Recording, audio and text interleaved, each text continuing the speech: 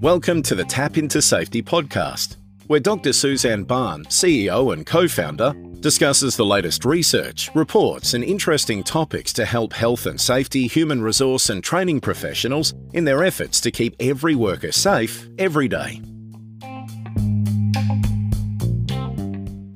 Hello everyone, and thanks for joining me. How do you motivate your employees in the middle of a global pandemic? Good question. Well, some of your team are working from home, and as a manager or leader, you might be as well. Some are working on split rosters where they work at home for several days and only come into the office occasionally. And with the lockdowns in place, it's not uncommon to hear, I haven't attended a physical meeting since March. It's all Zoom and phone calls and it's not the same. I miss the social connection at work. As a manager or leader, you need to ensure that your employees are productive, but at the same time not overworking. Some employees are not only trying to work from home, but also manage homeschooling and small children. So how do you ensure that their mental health is okay? For this podcast, we discuss how to tap into the 3 areas of motivation. They are purpose, social recognition, and the work environment. I'll explain extrinsic and intrinsic motivation and provide the best tips to motivate your employees. And the podcast will conclude with a discussion on employee mental health and strategies that managers and leaders can use. As a leader or manager, how do you get the most out of your team? Well, the end goal is to maximize all the sources available to you to motivate your employees. There are 3 areas that you can use: purpose, social recognition, and the work environment. The highest level of motivation is your purpose, what you find meaningful in the work that you do. Now, this goes beyond your regular paycheck, and it looks at how you feel about your contribution and what your company does that adds value to the communities that we live in. How does the work that your team and individual team members help the company to achieve its goals? What are the things that you'll do for no apparent reward?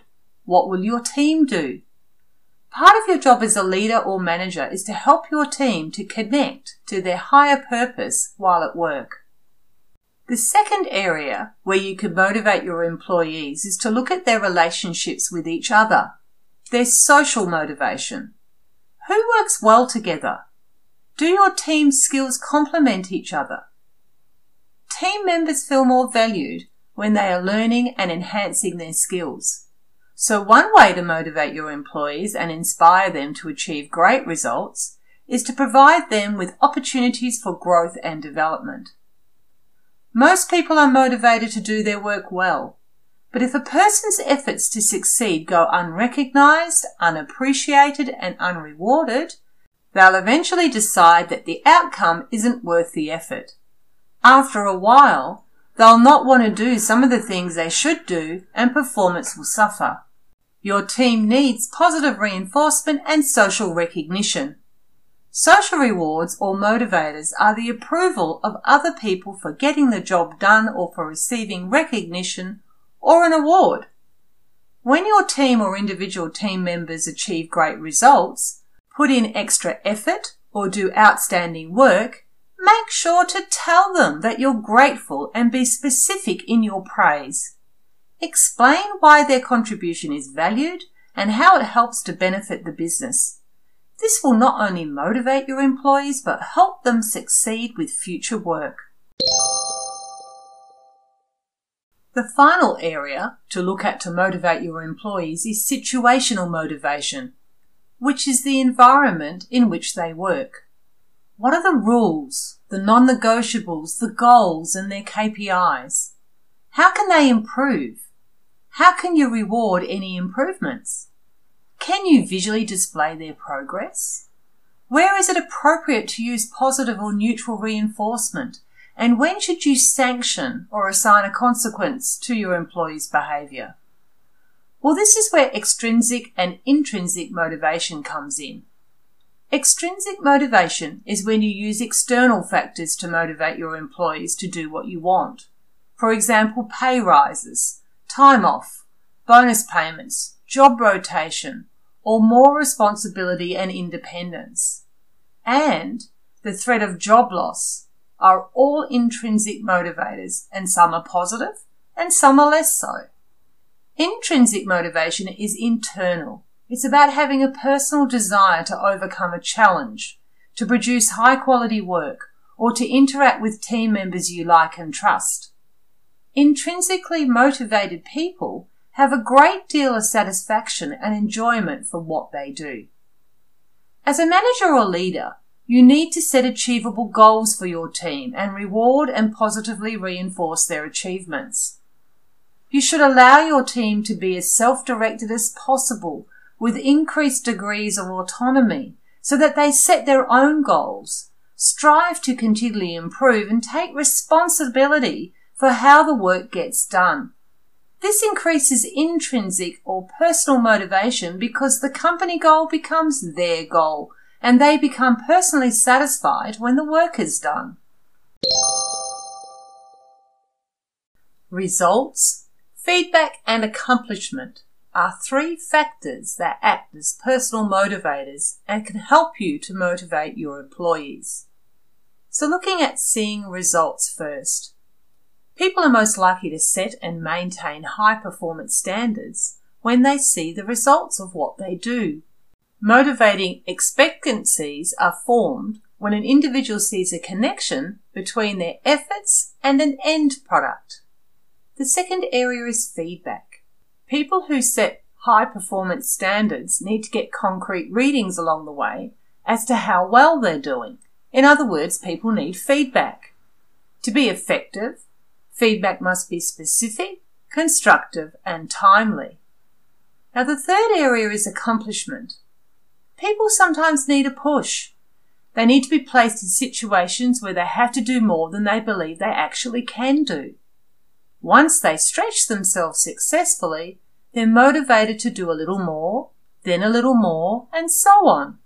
And the accomplishment itself becomes a powerful motivator. As a manager or leader, your goal is to keep your team members motivated and enthusiastic about their work. It's important to strike a balance between extrinsic motivators such as pay rises and changes to working conditions and intrinsic motivators like assigning people tasks that they enjoy. You should also analyse your assumptions about people and remember that they're likely to respond more positively when you use a participatory style of management where they have responsibilities and can make their own decisions.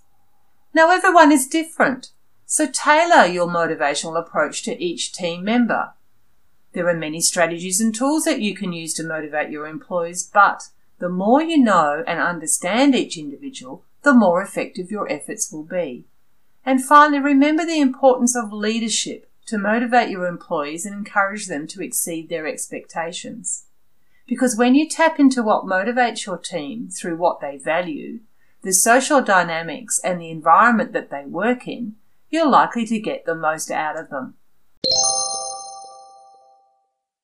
So we've looked at what motivates your employees, but placing this all into the current environment of the COVID-19 restrictions and pandemic, I wanted to share with you some preliminary findings on a study that's underway at Griffith University, where they've identified 4 strategies that safety managers are using to overcome the challenges.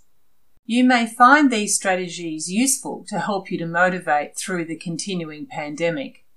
The first strategy that safety managers are using is that they're actively working on the transparency and frequency of their communication and updating their employees with information as soon as it comes to hand. Second, they're adapting the normal systems of work to suit the changing COVID-19 conditions and embedding conversations about safety and well-being into their organisation's culture. Thirdly, they're developing a relationship-focused leadership style that emphasises the human struggles and concerns raised by employees to build team bonds and a sense of togetherness. And finally, They're providing reassurances and negotiated arrangements with employees to increase job security and reduce distraction, thereby ensuring continued productivity. The final area that I was going to discuss today was the need to monitor your employees' mental health. Poor mental health does nothing to motivate your employees. And right now during this pandemic, you may be regularly changing their working arrangements, reducing the working hours, and even laying off staff. Your employees may be taking on an increased workload to get through their pressure-packed days, but they need to understand the impact on their mental health when they take on additional hours over an extended period.